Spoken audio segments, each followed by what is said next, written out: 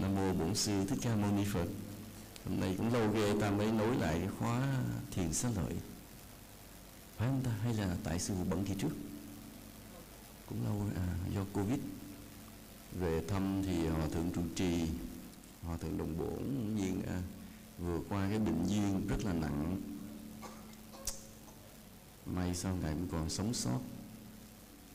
Rồi cứ phải đi dưỡng bệnh hoài, tội. Rồi mấy anh em quen nhau cũng lâu. Những lần đầu tiên mà sư thâu mấy bài nhạc của mình, Đêm Thành Đạo, Ước Mơ, Xuân Quỳ Lại Phật là do thầy Đồng Bổn này mới tổ chức. Lúc đó thầy làm bên văn hóa Phật giáo, còn lúc đó sư phụ thì chân ướt chân ráo chưa biết gì. Nhờ thầy tổ chức. Lúc đó làm gì đó, gì này, cái gì mà nổi tiếng, Quang gì đó, Quang Dũng, Quang Dũng hát cái bài Ước Mơ đó, Ước Mơ. Đứa Quang Dũng cũng chưa nổi tiếng, hát xong bài đó rồi bỗng nhiên Quang Dũng nổi tiếng lên. Cũng may chứ nếu mà sau đó mời trả tiền cách xe không nổi. Rồi tội nghiệp Quang Dũng hát cái bài Ước Mơ, sư phụ trả có 500.000 à. Bây giờ là bây giờ chắc không, chắc kêu hát thì trả không nổi. Hôm nay ta nói về thiền. Cái đề tài hôm nay là khoa học về thiền định. Về thiền định. Đầu tiên ta định nghĩa lại thiền thì được nói nhiều nơi. Bây giờ ta định nghĩa lại một chút thiền là gì. Coi như thiền là công phu làm cho tâm mình yên tĩnh. Nghĩa là bình thường tâm của chúng ta luôn phải suy nghĩ, phải loạn động, mà có những trường hợp nó căng thẳng quá thì nó trở thành cuồng loạn. Còn bình thường thấy mình mặt mày đẹp đẽ như vậy, chứ ở trong cũng đang suy nghĩ tùm lum, trong đầu ai cũng đang suy nghĩ chuyện này, nghĩ qua chuyện kia vậy.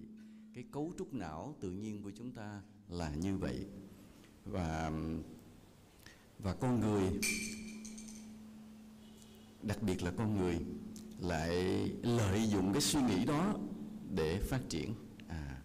Và ta cho rằng cái suy nghĩ là một lợi thế để ta có thể hiểu biết nhiều hơn, và làm cho loài người cũng như phát triển hơn, có giá trị hơn. Nhờ cái suy nghĩ đó mà ta tìm tòi điều này, ta tìm tòi điều kia, ta phát minh điều này, phát minh điều kia, và phát triển cả cái thế giới này.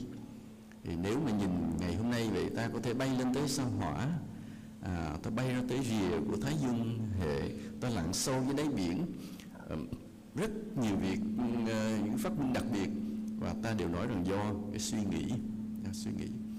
Và cũng vì cái suy nghĩ này, nhiều khi ta cũng suy nghĩ sai. Thay vì ví dụ để ta tìm tòi những điều gì có lợi ích cho nhân loại, thì ta suy nghĩ những chuyện tà vậy, bậy bạ, sai lầm, cái ta gây nên tội lỗi, ta trở thành kẻ ác độc, ta gây đau khổ cho chúng sinh, cho đồng loại.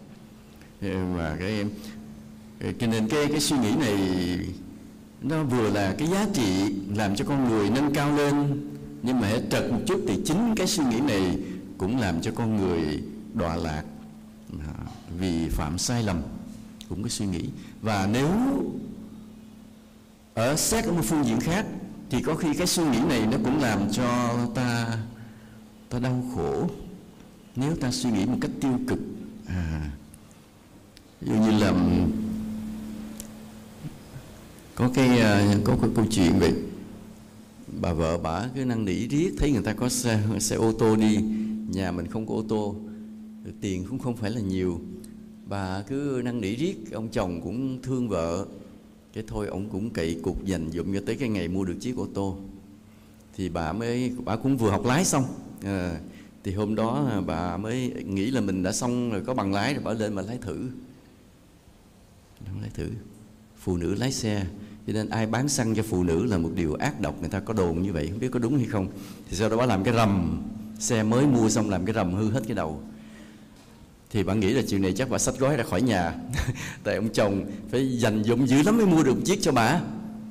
Thì khi bà ra bà làm cái rầm, ông chồng trong nhà ông chảy ra ao tới, thì bà đứng bà chờ đợi một cơn mưa bất chợt, bà chờ một cơn mưa bất chợt. Thì ông chồng chạy lên, ôm mà cái em không sao hả? Ồ mừng quá. Bà tưởng là ông sẽ nổi cơn thịnh nộ vì hư một cái tài sản mà danh rất lớn. Thôi ông nói câu thôi của đi thay người. Bà buông người xuống một cái nhẹ liền không áp lực. Thì cũng như vậy, thì bà suy nghĩ theo cái hướng mà rất là bình thường, là ai cũng xót của, nhất là đồng tiền mồ hôi nước mắt, mà lên lái có bằng gì chứ đâu có an toàn. Mới có bằng lái xe, nhiều người mới có bằng lái xe gây tai nạn hoài. Như trên chùa mình mà các thầy mà học bằng lái, xong bằng lái rồi sư phụ cũng không cho lái xe.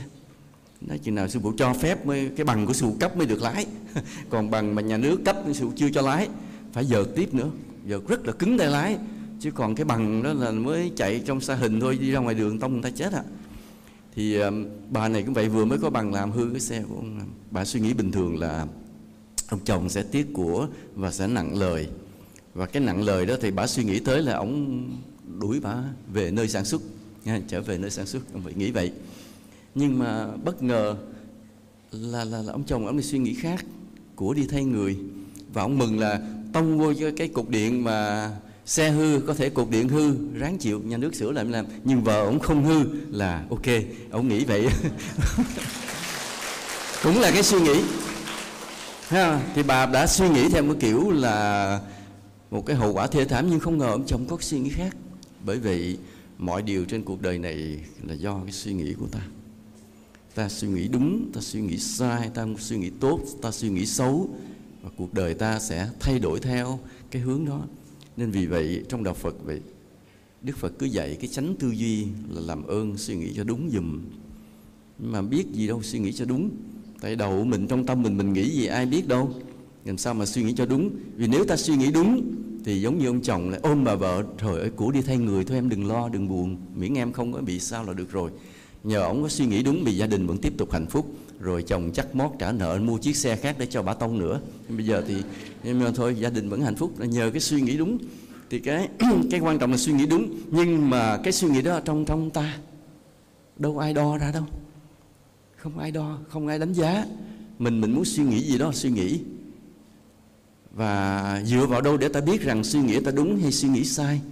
Nếu mỗi khi mình suy nghĩ cái gì mình đều kiếm người mình hỏi, thì có lẽ là ta sẽ đỡ sai lầm. Nhưng không ai đủ kiên nhẫn để nghe ta báo cáo suy nghĩ của ta trong từng giây. Nói tôi vừa mới suy nghĩ chuyện này, anh coi có đúng không? Là 2 phút sau bấm lên tôi mới suy nghĩ này, anh đúng không? Thì cái người anh kia cũng điên chết luôn, chưa kịp là điên chết luôn. Tại vì ta suy nghĩ liên tục mà, không ai chịu nổi. Do đó Đức Phật mới dạy ta để thiết lập được chánh tư duy là suy nghĩ đúng thì làm ơn có chánh kiến. Tức là ta có một số quan điểm về cuộc sống, về đạo lý, về triết học, về mọi điều đúng cái đã. Và ta dựa vào cái chánh kiến của ta để ta thiết lập chánh tư duy. Đức Phật dạy căn bản vô cùng, chánh kiến. Và cái chánh kiến đó thì lấy ở đâu? Đi học. Học từ những bậc thầy khả kính, những bậc thánh nhân, những bậc thánh hiền, những nhà hiền triết mà đã được kiểm nghiệm qua rất nhiều thời gian dài trong lịch sử nhân loại. Ta thấy điều này đúng. Ví dụ như Ngài Khổng Tử nói rằng đừng làm điều gì cho người khác mà ta không muốn ta sẽ bị người khác làm lại cho mình, thì đừng có làm. Ví dụ mình tính chửi người ta, nhưng mình thấy nếu có một người khác chửi mình, cái lời đó mình có chịu nổi không? Nếu mình không chịu nổi thì mình đừng chửi điều đó cho người kia. Cái đó được kiểm nghiệm qua nhiều thế kỷ nhân loại và ai cũng công nhận đây là chân lý. Thì ta học cái đó, đó là chánh kiến. Hoặc là Đức Phật dạy ta về luật nhân quả. Ta gieo cái gì ta gặt cái đấy. Ta đem hạnh phúc đến cho người thì may mắn sẽ tìm về với ta. Ta gây đau khổ cho người thì những cái xui rủi nhưng bất hạnh sẽ tìm đến ta. Thì những cái điều công bằng đó có nhiều người cũng không tin liền đâu. Nhưng mà những người đã đi qua nhiều năm tháng trong cuộc sống chiêm nghiệm lại thì ai nấy họ thấy đúng là cái cuộc đời này có một cái sự công bằng bí mật, nó chi phối hết tất cả. Đó là luật nhân quả. Và nhiều cái đạo lý như vậy từ các bậc thánh hiền như vậy khiến cho ta tin tưởng vào điều đó. Khi ta học những điều đó, ta tin những điều đó, cái ta xác lập được cái quan điểm sống của mình. Phật gọi là chánh kiến, cái quan điểm sống. Và khi ta có cái quan điểm sống đúng rồi thì những cái suy nghĩ của trong đầu ta sẽ nắn nó, chỉnh nó, hướng dẫn nó chỉ được đúng mà thôi. Ví dụ mình vừa khởi tâm mình giận ai, hay mình nghĩ, mình so sánh với cái luật nhân quả, cái mình thấy cái giận này nó sai, thôi bỏ cái giận đi, chỉ nên tha thứ, chỉ nên thương yêu. Cái nhẹ là ví dụ như mình thấy mình ganh tị, nó sao Cao Thái Sơn sướng vậy, ngồi gần Phương Trinh sướng vậy, mình nghĩ như vậy, cái mình nói thôi, rồi miễn họ vui với nhau là được. Ví dụ vậy là ta điều chỉnh mọi cái mình dựa theo luật nhân quả. Ý như vậy, nhờ vậy thôi thì cái cuộc chiến đấu của nội tâm để ta có được những suy nghĩ đúng trong cuộc đời này là một điều hết sức là gian nan và vất vả.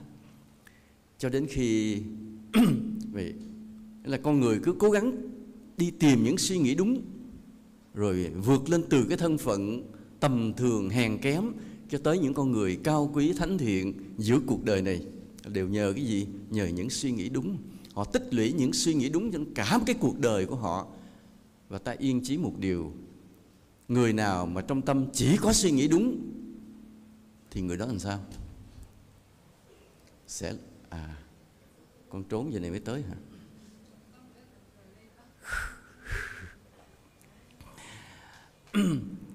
Người nào mà trong tâm chỉ có suy nghĩ đúng thì ta chắc chắn hai điều xảy ra kế tiếp.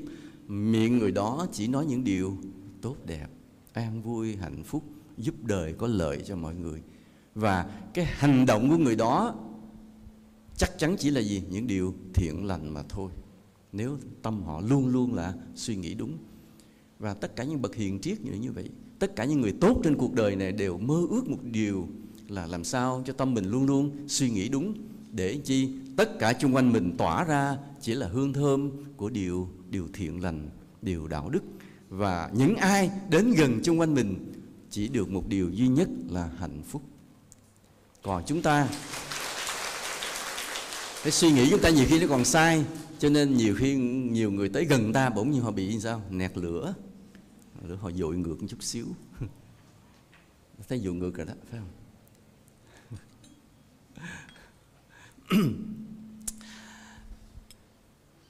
Thì đó là các bậc thánh hiền, các bậc hiền nhân suốt mấy nghìn năm của nhân loại đi tìm cái điều đó, cái suy nghĩ đúng. Nhưng Đức Phật ta, sau khi Ngài hoàn thiện của những cái suy nghĩ đúng rồi thì Ngài mới phát hiện một điều: không suy nghĩ lại là một cái bước tiến vượt bậc lên khỏi thân phận con người. Đây là điều rất là lạ. Đây là một bước tiến rất lạ của nhân loại. Cái phát hiện mà đi tìm cái điều cao thượng là do dừng hết mọi suy nghĩ, là một phát minh. Phát minh ta có thể tưởng tượng giống như là chế được bom nguyên tử vậy đó. Chế vậy.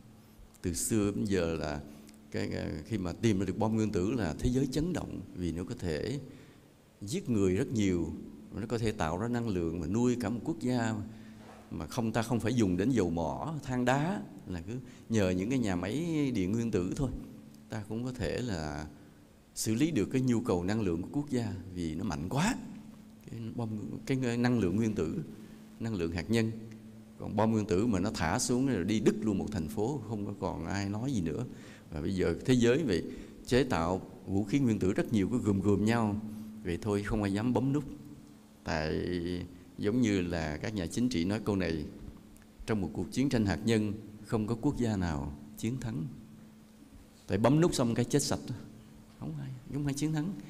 Cái hạt nhân là khủng khiếp như vậy, thì cái việc mà mới là ta cố gắng thay đổi suy nghĩ mình từ xấu thành tốt, tốt là thấy quá tốt là hay rồi. Nhưng cho khi mà có một cái phát hiện dừng hết mọi sự suy nghĩ, ta mới bắt đầu thực sự đi vào cái cõi của những người tốt thực sự, những người thánh thực sự. Thì cái việc đó là một phát minh chấn động của loài người, giống như bom nguyên tử, giống như phát minh bom nguyên tử, giống như vậy. Và Đức Phật là một người thành công với cái phát minh của mình, giữ tâm thanh tịnh dần cho đến tuyệt đối của sự thanh tịnh. Đôi khi chúng ta tu theo Phật, ta cũng có được những khoảnh khắc thanh tịnh, đúng không ạ? Khi ta ngồi thiền, thỉnh thoảng ta cũng thấy tâm mình thanh tịnh. Người có phước thì cái thanh tịnh nó kéo hơi dài một chút, người ít phước thì cái thanh tịnh nó ngắn hơn một chút. Nhưng đôi lúc ta cũng có những khoảnh khắc thanh tịnh, đó là điều ta cũng cảm nhận được. Nhưng nó chút chút thôi, ít ít thôi, cạn cạn thôi. Còn Đức Phật của chúng ta, Ngài đạt được sự thanh tịnh tới sâu thẳm, tới tuyệt đối. Cái sâu thẳm, cái tuyệt đối của Ngài sao? Là trong cái thanh tịnh sâu thẳm tuyệt đối đó, Ngài trở thành toàn bộ cái vũ trụ, biết hết toàn bộ cái nguyên lý của vũ trụ, biết hết tất cả mọi cõi giới của vũ trụ, biết hết tất cả những bí mật mọi điều của vũ trụ này, chỉ bởi vì cái thanh tịnh tuyệt đối đó. Vì vậy cả một đời Đức Phật cứ phải đi giáo hóa về thiền định, vì Ngài mới thấy cái con đường này, nghĩa là chúng ta cố gắng có thiết lập được cái tâm thiện, suy nghĩ đúng thì được rồi đó. Nhưng mà để trở thành một sự phát minh, một sự khai phá vĩ đại to lớn thì phải đi vào thiền định, làm cho tâm mình thanh tịnh. Cả cuộc đời của Đức Phật chỉ như vậy, giúp cho, muốn cho chúng sinh tâm ai cũng phải được thanh tịnh để bước qua một cõi giới mới hoàn toàn. Họ có thể là một con người như thế, nhìn vào vẫn là một con người bình thường như thế, nhưng bên trong họ là một cảnh giới hoàn toàn khác hẳn, bao la, siêu việt, mênh mông, hạnh phúc, không có cái lời nào để diễn tả được. Vì vậy ta đi theo Đức Phật, ta học cái thiền định của Ngài, cái ơn này không bao giờ có gì có thể đền đáp được. Nên khi mà ta thực hiện được cái công phu thiền định, là ta đang vượt lên trên thân phận của loài người. Và điều đó không hề dễ dàng. Từ con người trở thành một bậc thánh là điều không hề dễ dàng. Giống như bây giờ vậy, mình đang là một công dân, mà bây giờ thay đổi thân phận mình lên làm Phó Chủ tịch quận 11, đừng có mơ, khó vô cùng, không phải dễ chuyện đó. Nó là một cái nhân duyên, nhân quả gì, nhiều kiếp nó sắp xếp như vậy, chứ không phải là đơn giản. Mà nội bây giờ nói tới người nghèo mà lên người giàu thôi, một cái người bưng thúng bán bưng gì ngoài kia, còn ngoài đường bị trở thành một cái, có cái nhà giống như Cao Thái Sơn, không hề dễ dàng chút nào. Tại phước nó không đồng nhau, không phải thay đổi dễ cái phước từ người nghèo lên người giàu. Cũng giống như bây giờ gương mặt xấu, ta nhìn thấy gương mặt này bây giờ biến nó thành đẹp, điều không hề dễ dàng. Bây giờ có đi tìm thẩm mỹ thì bác sĩ cũng sẩy tay mổ bậy cái mình xấu lại như cũ. Nó không phải dễ. Thay đổi thân phận mình làm điều không hề dễ dàng. Mà nói là trong cõi người thế đó, chỉ là trong phạm vi con người, mà từ người bình thường, cái người có chức quyền, không, người nghèo đến người giàu, người xấu đến người đẹp, người ốm yếu thành người khỏe mạnh, không hề dễ dàng. Bây giờ huống hồ là ta bỏ cái thân phận loài người, bước ra khỏi loài người để trở thành một bậc thánh, là điều phi thường, là điều phi thường, không hề dễ dàng chút nào. Và chúng ta đi theo Phật, ta phải đi con đường này, không có con đường khác. Ta phải đi con đường này, con đường thiền định, thanh tịnh nội tâm, vượt lên khỏi thân phận của loài người. Khó hơn đi tìm cách làm đại gia, khó hơn làm đẹp, khó hơn làm Phó Chủ tịch quận 11, khó hơn nhiều lắm, khó vô cùng, khó đủ thứ.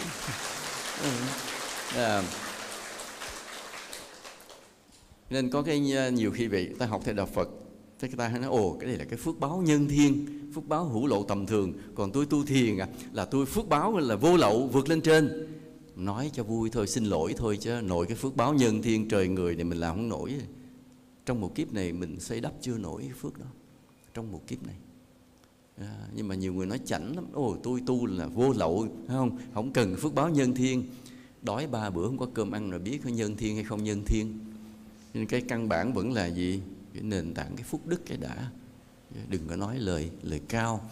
Tuy nhiên dù ta ở cái phần phước nào, dù ta là người nghèo hèn, dù ta là người không đẹp trai lắm, dù ta hát không hay lắm, không có nói xéo con nha, con hát hay nữa. Dù ta sau đó không biết, có thể là trong cái phước nhân thiên này ta chênh lệch nhau, người hơn kẻ kém, nhưng cái con đường thiền định sẽ là một con đường bình đẳng. Phật mở ra cho tất cả mọi người, trừ những người không có thiện chí. Cũng giống như vào thời xưa, cái thời quân chủ, là cứ 3 năm vua mở khoa thi một lần. Bất cứ ai, nhà quê, nhà nghèo, nhà hèn, bất cứ thân phận xuất thân ở đâu, cứ đi thi một cách bình đẳng, đủ sức vác cái lều, cái chõng mình mà đi lên kinh đô ứng thí. Đó, cái lăn lóc nằm ở đó mà thi. Mà thi đậu rồi thì vua có thể, nếu vua còn đứa con gái nào, vua cũng gả luôn, rồi lên làm quan luôn nếu đậu trạng nguyên. Còn không trạng nguyên thì những chức quan này chức quan kia vua cũng phân bổ cho, và không có phân biệt thành phần giai cấp. Là cái thời quân chủ đó cũng rất tiến bộ, chứ đừng có coi thường. Và cái thời quân chủ của Đông Phương tiến bộ hơn quân chủ của Tây Phương rất là nhiều. Ở bên như là bên nước Anh, nước Pháp thì chưa, những giai cấp khác đừng hòng bước lên giai cấp quý tộc, vì nó chặn hết, nó không cho cửa ngõ, không cho cơ hội. Còn ở Đông Phương, nhất là như Việt Nam, Trung Quốc, Nhật Bản, Triều Tiên vào thời đó vậy, bất cứ thân phận, anh nghèo ở đâu, nghèo ăn cơm cháo gì không biết, nhưng mà hãy thi đậu cái rồi đổi thân phận liền, không hề phân biệt. Thì thiền định cũng vậy, thiền định của Phật cũng vậy, cũng làm cái con đường mở ra cho tất cả mọi người. Ban ngày anh đi bán vé số cũng được, ban đêm về cứ ngồi thiền. Ban ngày anh đi hát, đi đóng kịch, diễn xuất đâu được, về cứ mà ngồi thiền được hết. Và trên cái con đường đó ta tìm thấy sự bình đẳng và yêu thương nhau. Giống như hôm nay ta ngồi đây cũng vậy. Nếu bình thường bỏ ra ngoài xã hội, chưa chắc chúng ta có cơ hội ngồi đây nhìn mặt nhau.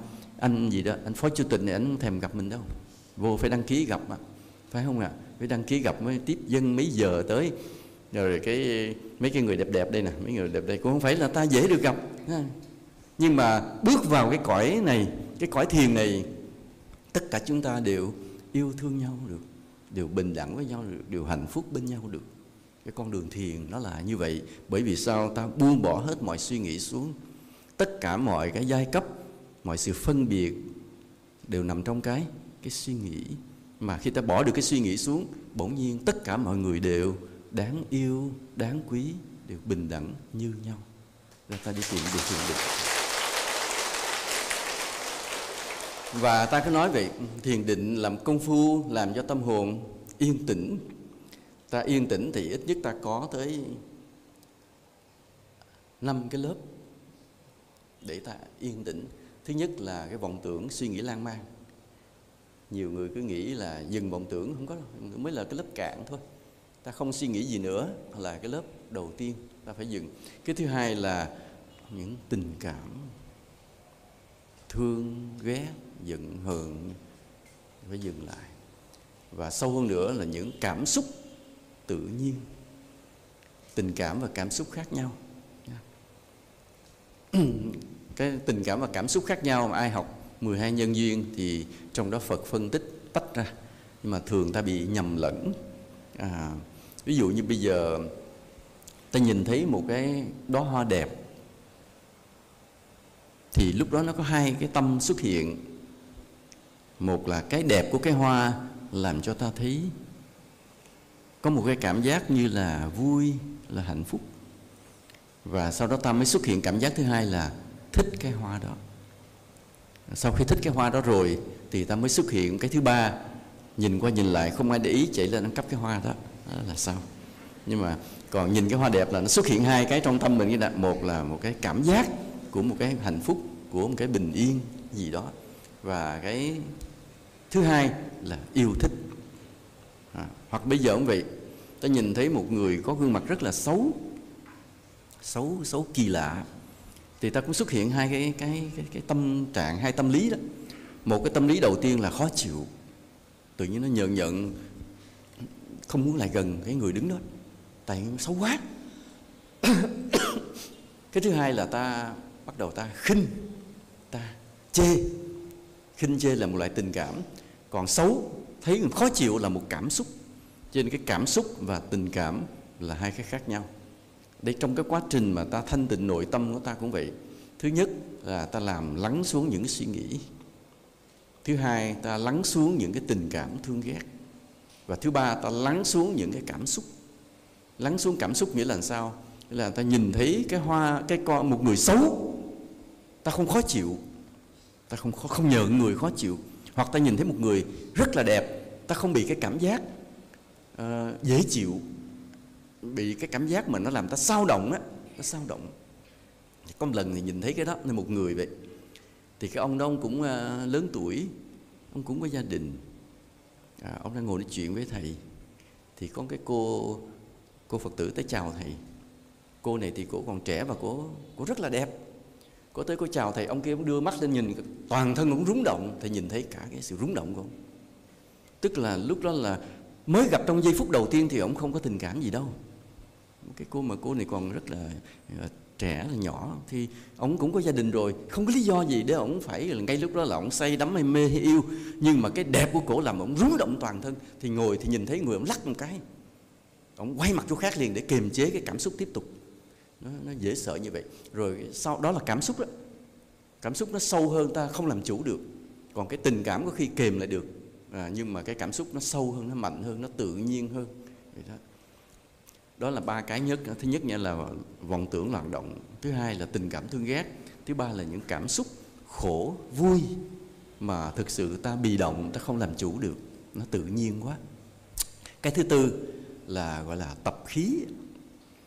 Thực ra cái này nó khó hơn, nhưng mà thôi tạm hiểu như vậy. Tập khí tức là những thói quen xấu mà nó đã tích lũy trở thành một cái khối rất là khó để vượt qua. Nhưng khi ta tu thiền, ta phải nhìn thấy nó để vượt qua luôn. Ví dụ như là ví dụ người ta có một cái thói quen không? Ví dụ như hút thuốc cũng là một thói quen. Nó gây nghiện ở trong não và thành một thói quen. I am sorry, thì xin lỗi nếu nói đụng chạm tới ai đang hút thuốc nha, nhưng mà thôi không có ý xiên xỏ ai hết. Ví dụ ta hút thuốc nó thành một thói quen, thì ta phải tu thiền, tâm ta thanh tịnh dần cho tới cái thói quen đó bỗng nhiên ta nhìn thấy nó rõ ràng, ta nhìn thấy nó là một cái, giống như Đức Phật dạy là một cái gai, một điều khó chịu, và tự ta từ bỏ nó một cách nhẹ nhàng. Khi tâm ta thanh tịnh tới cái mức độ đó rồi, thì cái việc mà cái thích hút thuốc nó khởi lên trở lại, thì ta nhìn thấy cái thích đó và lập tức nó tan biến. Và nhiều cái thói quen khác cũng vậy, nhiều thói quen khác. Ví dụ như thời bây giờ có nhiều người có tiền hay thích đi shopping, thích đi mua sắm. Còn có không? Có không? Nghi lắm, dòng mấy mặt này nghi lắm nha. Shopping, thích đi mua sắm. Bây giờ nghe nói thành có cái nghiện, phải không ạ? Nó làm cho mình vui. Khi mình móc tiền ra hay móc cái thẻ ra thì mình trả, và mình lấy một món đồ gì về đó, trong cái sự mà ngưỡng mộ của người bán hàng, lòng mình có cái lân lân, ta ngon lành lắm, đúng không ạ? Cầm cái món đồ lên, thấy không, lấy lên, cái người bán hàng họ gói và họ cảm ơn mình vô cùng, tại mua được họ mới có doanh số. Mà cái người bán hàng thì coi như là họ bán khéo thì được công ty tiếp tục thuê, chứ mà đứng cái ngày bán không được miếng nào là chắc qua ngày mai bị đuổi việc mất. Thì có nói đụng chạm không mà bỏ đi với dạ rồi tưởng nói đụng chạm cái đứng lên đi giận đi nữa không. Okay.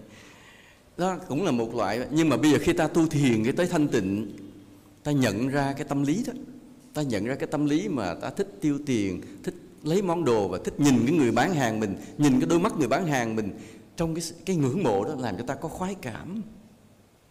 Mình nhìn thấy đây là cái tâm một loại nghiện mà, một loại tập khí, thôi từ bỏ nó được đó. Thì nếu sau này ta mua hàng thì không phải vì nghiện đó, mà mua để cho ai đó dùng, mua cũng để giúp cho cửa hàng đó, nếu ta có tiền vậy thôi, chứ vượt qua khỏi cái tâm lý bị nghiện shopping đó, như vậy. Đó là cái thứ tư, gọi là cái tập khí. Và cái thứ năm mà ta phải vượt qua, mà thường hầu hết ta không vượt qua được, tới bậc thánh mới vượt qua được, chứng thánh quả trong đạo Phật mới vượt qua được. Đó là bản năng, trong kinh Phật gọi là kiết sử. Đó là những bản năng tự nhiên của con người: ích kỷ, tham lam, thù hận, ganh tị. Một số bản năng như vậy. Những bản năng đó nó nằm sâu ở trong tâm thức của ta. Ta không đủ định tâm để nhìn thấy nó.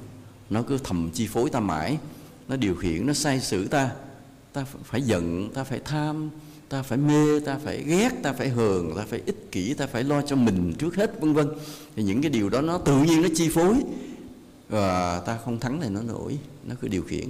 Trừ khi là ta có một cái công phu tu tập thiền định, ta cứ giằng co với nó, thì dùng cái chữ giằng co thôi, chứ thắng nó không nổi, không có diệt nó được. Ví dụ như bây giờ vậy, mình leo lên ngồi bàn ăn chung với nhau, mình ăn một bữa tiệc, thì vô tình chủ nhà hôm đó họ đãi một món mình rất là thích, đúng cái gu, đúng món mình khoái khẩu, nấu rất là khéo, đúng là thế là sao? Trong đôi mắt em, cái món đó là tất cả, là tình yêu, là hạnh phúc, em ước mơ. Ngoài món khác ai ăn gì đó ăn, mình cứ tập trung món đó thôi. Thì nó là điều tự nhiên, do cái tham ăn của mình là một cái tự nhiên, một bản năng mà thích ăn nhầm cái món ngon nữa.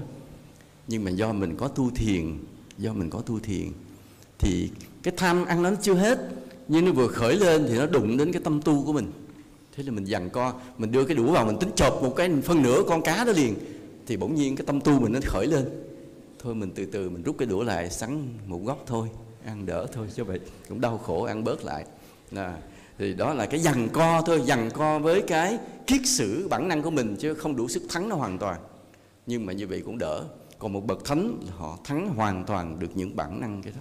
Trong sâu thẳm họ vượt qua thanh thản luôn. Dù trước đây nhiều kiếp xưa họ có yêu, có thích, có mê, có đắm cái gì đó, nhưng bây giờ khi họ chứng thánh quả rồi thì tất cả những điều đó đều vượt qua nhẹ nhàng. Rồi thầy nhắc lại 5 điều mà ta phải làm cho thanh tịnh trên con đường thiền định. Một là gì? Vọng tưởng. 2 là tình cảm thương ghét. 3 là những cảm xúc khổ vui. 4 là những tập khí mà kết lại sâu dày đó. Nhiều khi ta còn gọi là triền cái, nhưng triền cái nó khác, nhưng thôi cứ tạm gọi là vậy. 5 là bản năng kiết sử. Là con đường thiền định ta phải đi qua, làm cho thanh tịnh cả 5 cái lớp này. Dễ không? Không dễ tí nào. Khó là như vậy. Thiền định khó là như vậy. Nhưng thường là nhiều khi ta cứ nói cái lớp thứ nhất, ngồi thiền mà thấy tâm mình nó bớt vọng tưởng rồi, cái đó mình chứng rồi. Chưa. Còn 4 lớp kia ta chưa hề nhìn thấy nó, chưa hề biết rõ về nó, chưa hề có lý luận về nó, thì tức là ta chưa thắng được nó. Còn nếu ta có thắng được nó, ta thấy nó mất hết rồi, ta thấy rõ ràng 5 lớp. Khi nói là người tu được thanh tịnh, nhưng mà ta xem coi nó thanh tịnh cái lớp nào, người nào thấy được lớp nào mới có thể nói về cái lớp đó. Cái người mà chỉ thanh tịnh cái lớp vọng tưởng thì tối ngày chỉ nói làm sao? Thanh tịnh vọng tưởng mà thôi. Còn cái người mà thanh tịnh tới tình cảm thì bắt đầu nói là tôi đã không còn những cái thương ghét tầm thường. Còn những cái kia, 3 cái kia còn lại không nói tới vì không thấy. Còn cái người mà họ nhảy tới nỗi là vừa chạm xúc, vừa tiếp xúc với mọi điều trên cuộc đời này, nhận ra những cảm xúc của mình đi, cảm xúc khổ vui trong đó, tinh tế trong đó, thì ông nói được tới cái tinh tế, cảm xúc vô hình đó luôn. Thì ông này ông nó nhận tới cái lớp thứ 3 rồi.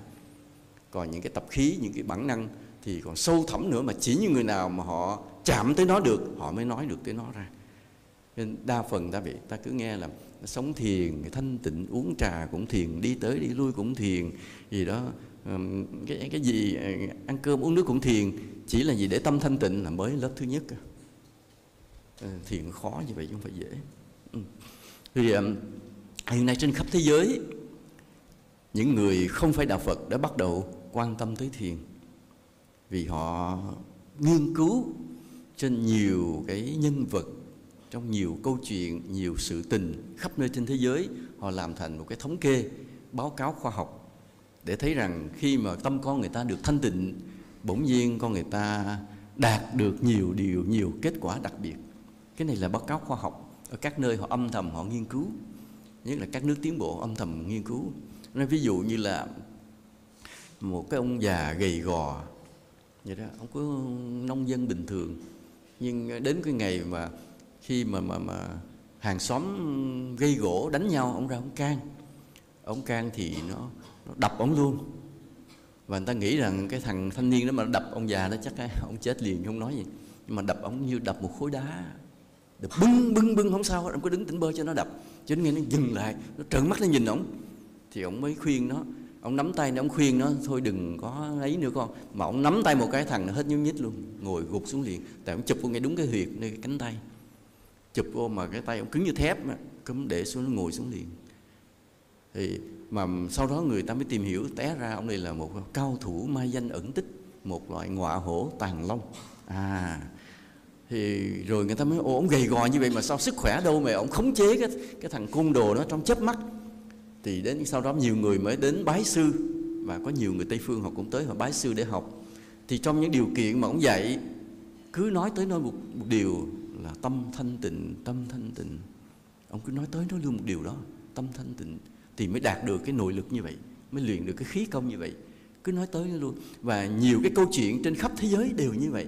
Những nhà thuật sĩ pha kia của Ấn Độ, rồi những cái người mà có khả năng linh cảm, trực giác, những nhà ngoại cảm, thì họ đều nói giống nhau là khi họ nhiếp tâm thanh tịnh không suy nghĩ gì, thì họ thấy được điều này, họ biết được điều kia. Vô số những điều báo cáo đó thì trên thế giới họ thu thập lại hết. Và do đó họ có một kết luận: khi tâm người ta thanh tịnh, người ta đạt được nhiều điều đặc biệt. Những cái điều đặc biệt đó ta có thể kể ra rằng là nhất là về sức khỏe.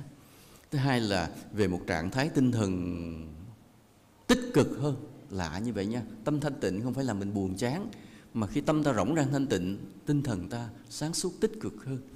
Cái thứ ba là ta thông minh hơn hẳn. Cái người suy nghĩ nhiều coi vậy chứ lại ngu, và lần lần thấy mất trí nhớ luôn. Nhưng mà cái người tâm thanh tịnh rồi, họ rất là sáng suốt. Cái thứ tư nữa là họ có cái thái độ sống. Có thái độ sống nó có một cái là giống như nó bao dung hơn, nhẹ nhàng, bao dung và vị tha hơn. Thứ tư là cái nó phát triển, giúp cho cái đạo đức ta phát triển cao lên rất là nhiều. Từ cái thái độ sống bao dung nhẹ nhàng, nó thúc đẩy qua bên cái đạo đức, là đáng lẽ lúc đó mình có phải dành, nhưng lúc đó mình chấp nhận tha thứ. Đáng lẽ phải giận, nhưng thôi mình không giận nữa, mình điềm tĩnh lại, vân vân. Nó nhiều cái tuyệt vời từ cái tâm thiền định đó. Và đặc biệt đó là cái cảm giác của hạnh phúc.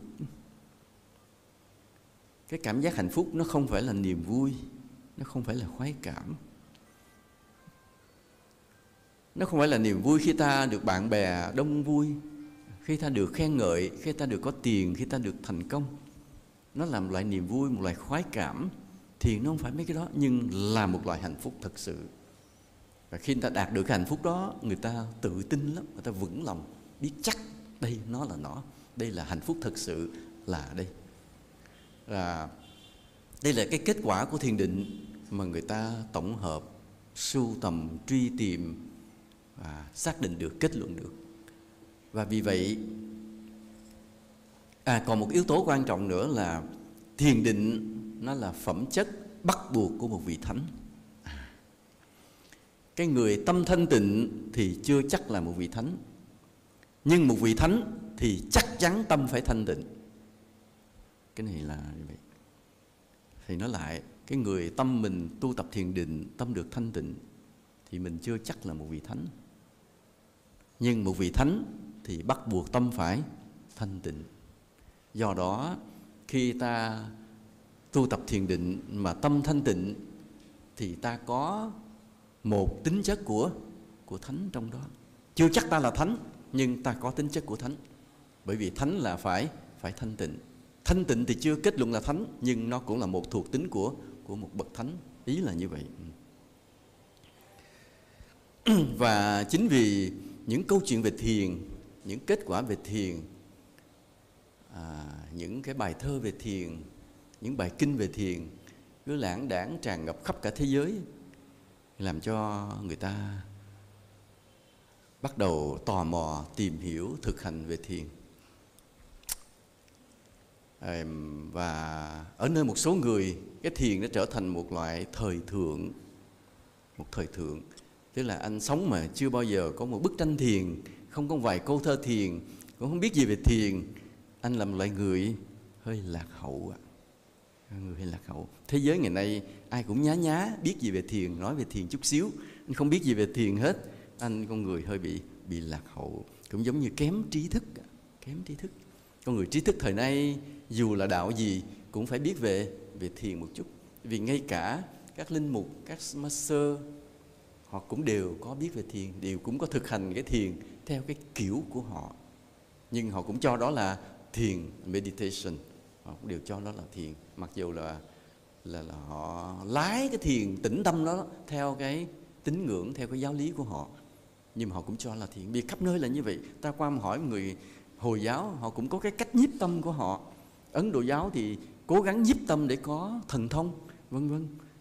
Những nhà đạo học hiền triết đều cũng có những cái khoảnh khắc mà họ tìm vui trong sự thanh tịnh nội tâm. Khắp thế giới bây giờ đều nói là thiền. Và bao nhiêu người tu thiền thành công?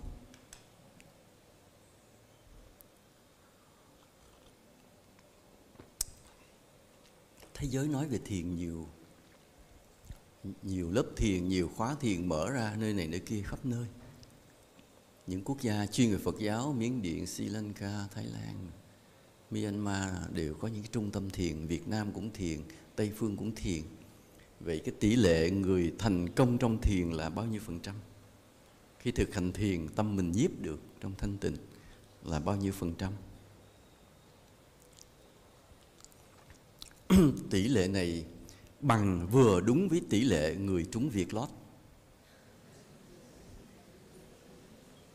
là khoảng 1 triệu người được người. Tỷ lệ thấp đến như vậy.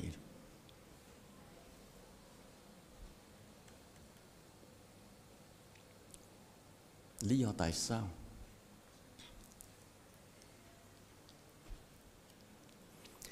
Vietlott là nó được thiết kế. Nó được thiết kế là người mua thì vé thì nhiều, nhưng người trúng không bao nhiêu, thì cái người mà họ kinh doanh tổ chức họ mới có lãi. Nó được thiết kế.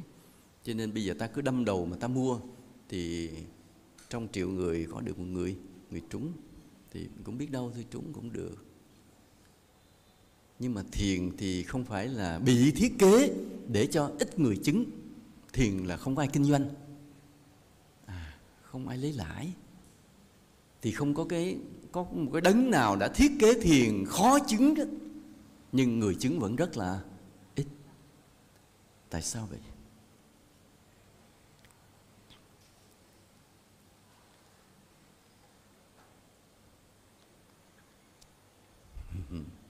Tại vì ta chưa nắm được cái phương pháp về thiền cho nó đúng chuẩn nhất. Ta chưa có. Thế giới chưa hề có. Đa số những người tu thiền có kết quả đều là gặp may. Cũng giống như bao nhiêu hàng số Vietlott, mình dòm đi dòm lại, mình không biết cái số nào mình lấy đại, gặp may rồi nó trúng. Chứ còn nhiều người hỏi đâu, anh chỉ tôi mua cái số trúng với anh, mình có biết chỉ không? Tại mình gặp may. Thì cũng vậy, cái người họ ngồi thiền, họ nhiếp được tâm thanh tịnh có kết quả. Mấy người khác bu lại hỏi quá chừng, anh ngồi sao anh chỉ tôi, ngồi sao chỉ tôi. Thì ông chỉ lại, không người nào thành công cả. Cũng giống như ông trúng Vietlott rồi, bị anh chỉ tôi mua số nào thì ông cũng dòm số nào cũng như số nấy. Thì ông chỉ đại thôi, anh mua số này, nhưng mà cái mua số này trật hết. Do chỉ vì phương pháp thiền không được giảng dạy một cách chuẩn mực. Nghĩa là đến ngày hôm nay, đến thế kỷ của 21 này, thế kỷ 21 này mình tính từ công nguyên. Chứ nếu từ loài người xuất hiện thì ta không biết là đã mấy trăm nghìn năm, bao nhiêu triệu năm, bao nhiêu nhiều triệu năm. Cho đến ngày hôm nay, thực sự ta chưa hề có một cái khoa học về thiền cho chuẩn. Trừ thời Đức Phật. Mà thời Đức Phật thì kiến thức khoa học ít quá, Đức Phật không thể nói nhiều được. Ngài chỉ nói vừa chừng trong thời đại đó để người ta hiểu và tu thôi. Do thời đó cái căn cơ người ta cao nên số người chứng nhiều thôi. Sau thời đó căn cơ thấp lại, phước người ta ít lại, thì những cái lời dạy về thiền đó cũng không đủ để người ta bay lên được, không có kết quả. Cái số người chứng giảm dần cho tới ngày hôm nay. Mặc dù là ngày hôm nay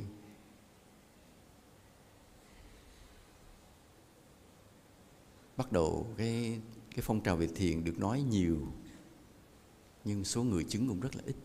Tại sao vậy? Tại vì thiền là một khóa học tổng hợp của mọi cái khó của các ngành khoa học khác.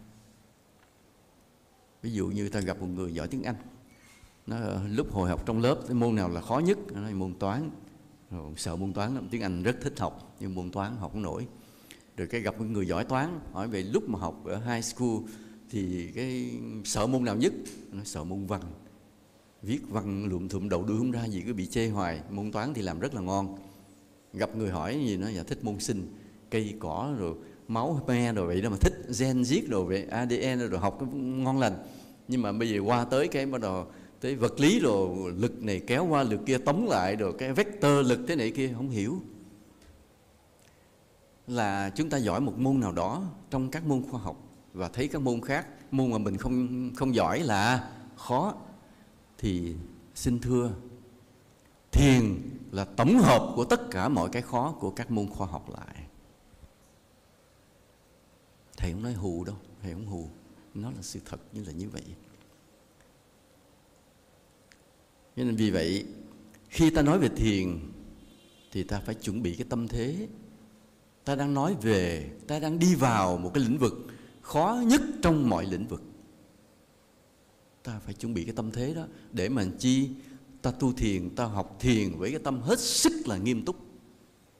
Không có đến với thiền với cách lãng tử rong chơi, cuối trời quên lãng, không có chuyện đó đâu nha. Không có thiền là rong chơi cuối trời quên lãng, không có chuyện đó.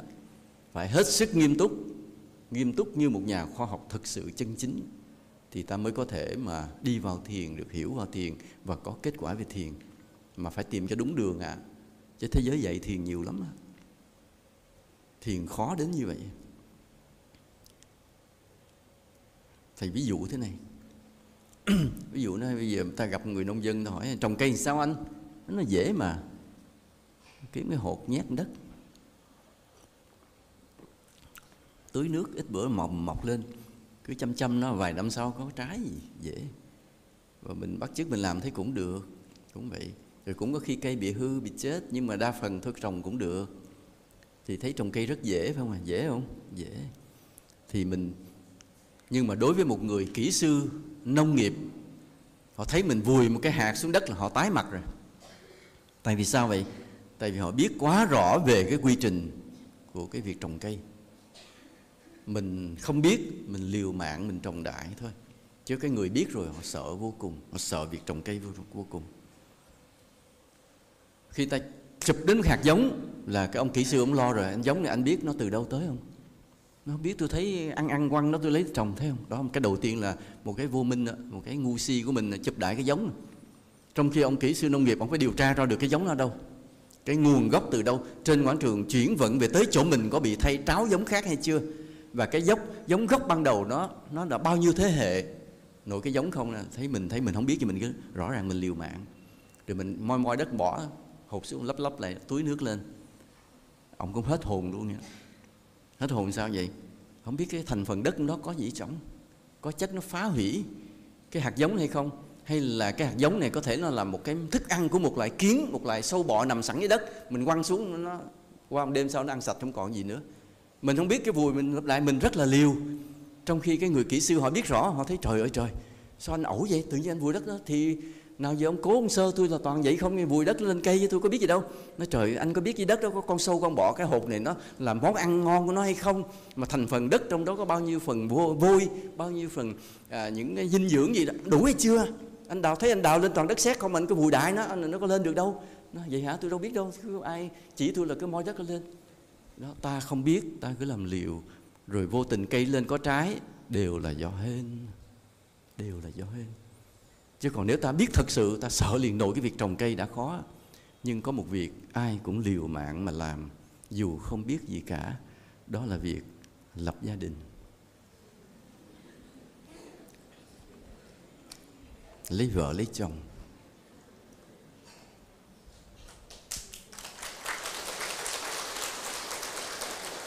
Con chưa chồng mà vỗ tay dữ vậy. Lấy vợ lấy chồng, ai cũng liều mạng làm hết trơn, chưa hề biết cái hôn nhân nó là cái gì trong đó. Bây giờ biết rồi chưa ạ? Biết rồi phải không? biết rất ít, cũng chưa biết nhiều đâu. Bây giờ cho lui lại lấy lại cũng trật nữa. Có cái ông đó ngồi cười cười tại ông lấy đúng rồi thôi, ông ngon lành. Có hai ông đó ngồi cười cười, cuộc đời ông lấy đúng rồi thôi, không lo, ông hên. Nhưng rất nhiều người đã không có cái hên đó. Và có một cái người lấy vợ xong rồi vô hội luôn, cũng có. Hội gì? Có hội bí mật thôi, không nói làm chi. Con giỏi nha, con cũng biết cái đó nha. Thì cứ lớn lên ở cái tuổi khoảng gì thì ta bị các tuyến nội tiết kích động, ta bị nghiệp duyên kích động, cái ta thương rồi đòi lấy cho bằng được. Lấy bằng được, chưa nhà, chưa cửa, chưa sự nghiệp, chưa lương bổng, chưa gì hết trơn, thì cứ nói là tình yêu vượt qua tất cả, một mái nhà tranh có hai trái tim vàng. Nhưng mà thực sự khi mà cái trái tim nó chỉ bằng vàng khi ở trong nhà lầu, còn nhét vô nhà tranh rồi thì lập tức hai trái tim nó biến thành vàng giả liền.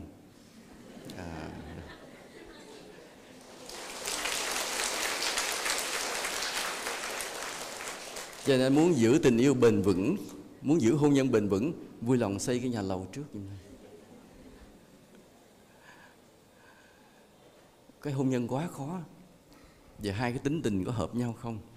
Nói câu chuyện bữa nay thì nói là có vẻ hợp nhau đó, chiều nhau hết vì đang yêu mà. Nhưng tới khi ta gánh trên mình một cái trách nhiệm đối với gia đình, đối với đời sống, cơm, muối, gạo, tiền con cái, tiền học, tiền phí, tiền bỉm, tiền sữa, tiền thuốc, tiền than, tiền điện, tiền nước, tiền... Rồi là hết yêu nổi liền, không yêu nổi liền. Hết yêu nổi. Mà khi hết yêu nổi rồi thì ăn nói còn nhịn nhau nữa không? Hôm trước á, mình đi ăn phở nghe em, thôi em thích ăn bánh xèo. Thôi được, anh chở em đi ăn bánh xèo. Lúc đang còn tình yêu. Khi mà về nhà rồi với bao nhiêu cái áp lực, cái tình yêu nó bỗng nhiên nó mất cái vèo. Nói, anh muốn ăn phở, em muốn ăn bánh xèo, em đi ăn mình đi. Tình yêu hết rồi. Nó quá nhiều việc trong một cái hôn nhân gia đình là ôi quá, thôi thầy cũng không rành nữa, mệt quá. Đại khái nó đại khái là đa số người ta liều mạng mà trồng cây, đa số người ta liều mạng mà lập gia đình, đa số người ta liều mạng mà đi tu. Đại khái liều mà, đa số người ta liều mà. Và thiền cũng vậy.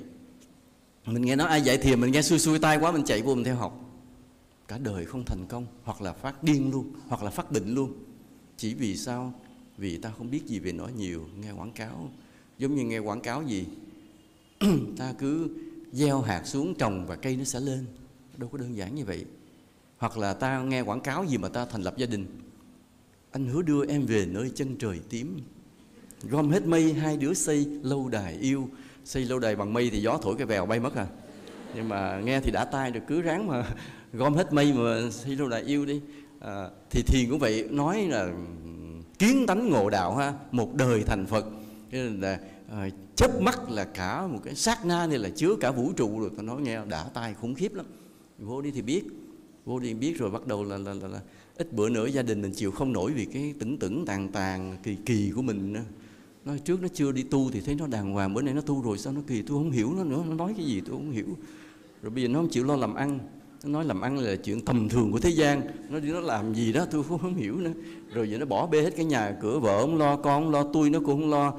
Rồi nhờ nó quét giùm cái nhà, nó nói quét nhà là chuyện tầm thường thế gian, nó không quét. Tôi cũng đuối luôn, không biết nó như thế. Đó là cái đó là mình tu thiền theo kiểu gì rồi mình thành người ngoài hành tinh đó. Mà phải ngoài hành tinh cũng đỡ đi, nó ngoài gì đó không biết, khổ.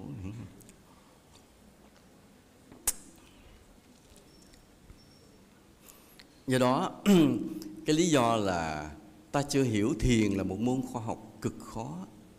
Ta chưa hiểu và ta không chịu tìm hiểu cặn kẽ.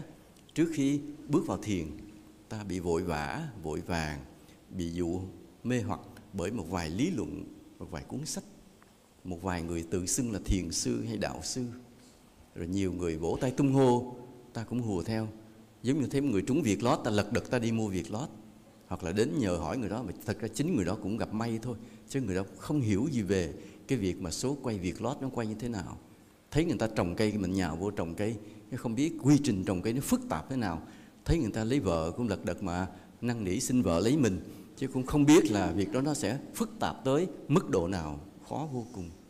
Vợ mà nó lấy mình rồi thì nó coi mình ra gì, phải không? Thà mình lấy nó, để rồi nó ăn hiếp mình cũng chịu. Còn vợ mà lấy mình rồi đã thua, đại khái là vậy.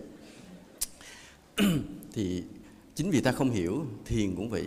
Ta bị mê hoặc bởi một vài lý thuyết đơn giản quá. Và chính cái người mà dụ ta vào thiền, người đó cũng không hiểu về thiền như một môn khoa học hoàn chỉnh. Chính người đó không hiểu. Và nếu người đó tâm có được thanh tịnh, chỉ vì người đó gặp may. Gặp may này cũng là một loại phước nào đó họ còn lại thôi, chứ họ cũng không hiểu hết gì về thiền. Và họ dạy ta theo cái kiểu mà họ gặp may, họ may cho ta không may. Giống như nói lấy vợ đi con, hạnh phúc lắm con. Mình nghe lời mình lấy vợ xong khổ thấy mồ luôn vậy đó. Bị vợ ăn hiếp chịu không nổi, đúng không? À không có hỏi nha, không hỏi anh đó.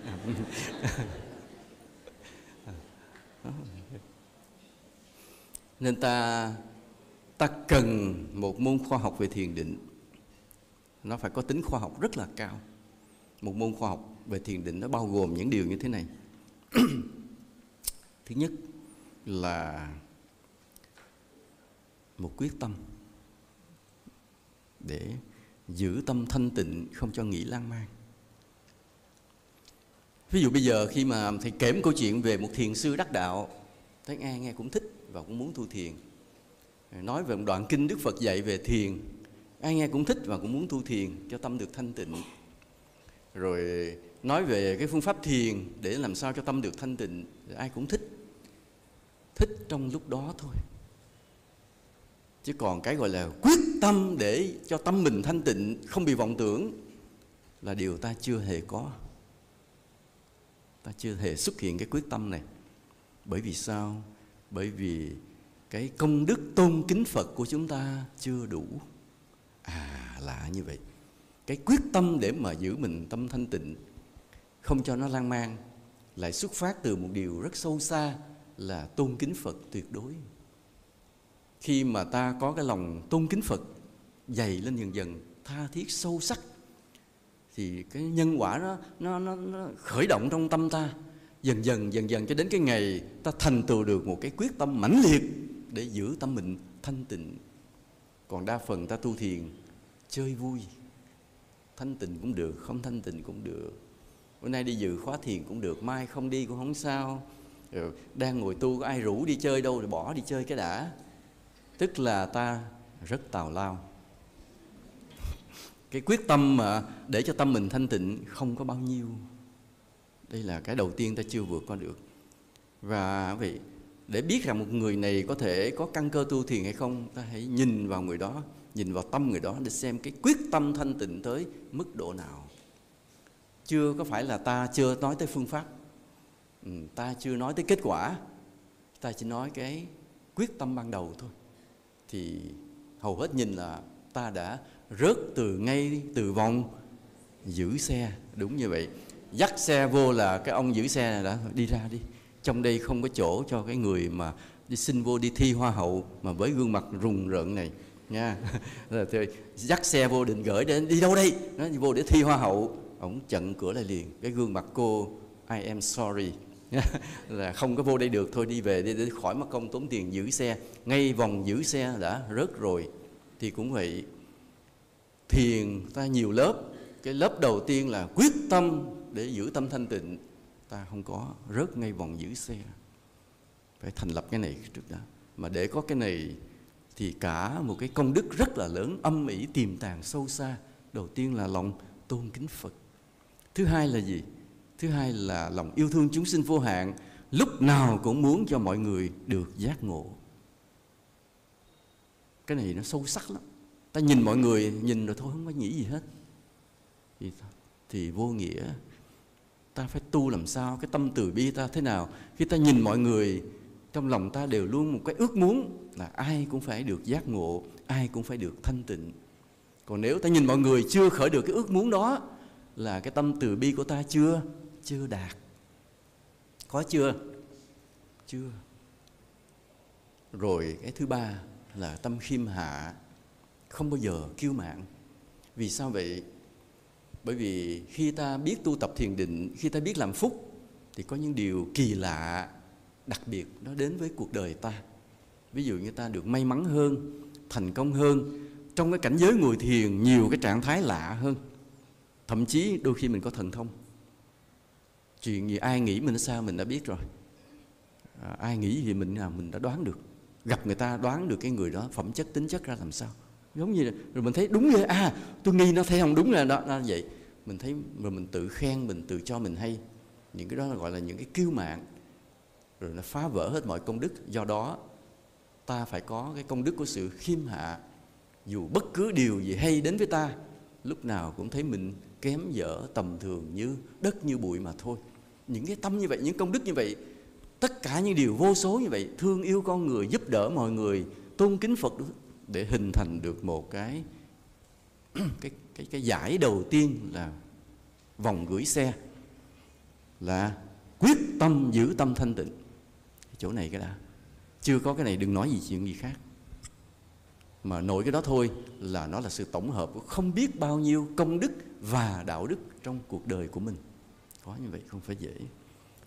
Rồi cái thứ hai, một cái kiến thức thứ hai ta cần, hồi nãy là cái quyết tâm từ cái công đức. Rồi cái thứ hai là kiến thức về luật nhân quả nghiệp báo. Nhân quả nghiệp báo là một loại môn học, là một loại khoa học, nó cao hơn tiến sĩ rất nhiều. Tiến sĩ chưa là cái đinh gì nếu mà so với toàn bộ kiến thức về luật nhân quả nghiệp báo. Còn chúng ta nghe nói câu này, ở hiền gặp lành, ở ác gặp ác.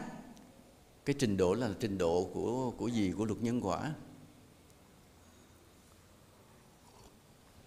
Đó là trình độ lớp mầm của luật nhân quả, chưa có phải mẫu giáo nha. Thì mới nói câu hiền gặp lành, meo gió gặp ác, bạn đại khái đó là trình độ lớp mầm, nó chưa hé được cái mầm ra đàng hoàng nữa, hiểu. Còn luật nhân quả cực kỳ phức tạp, không dễ, không đơn giản chút nào. Nên khi mình càng lúc càng hiểu rồi mới thấy luật nhân quả nó quá khó, lúc tinh vi, khó kỳ lạ luôn.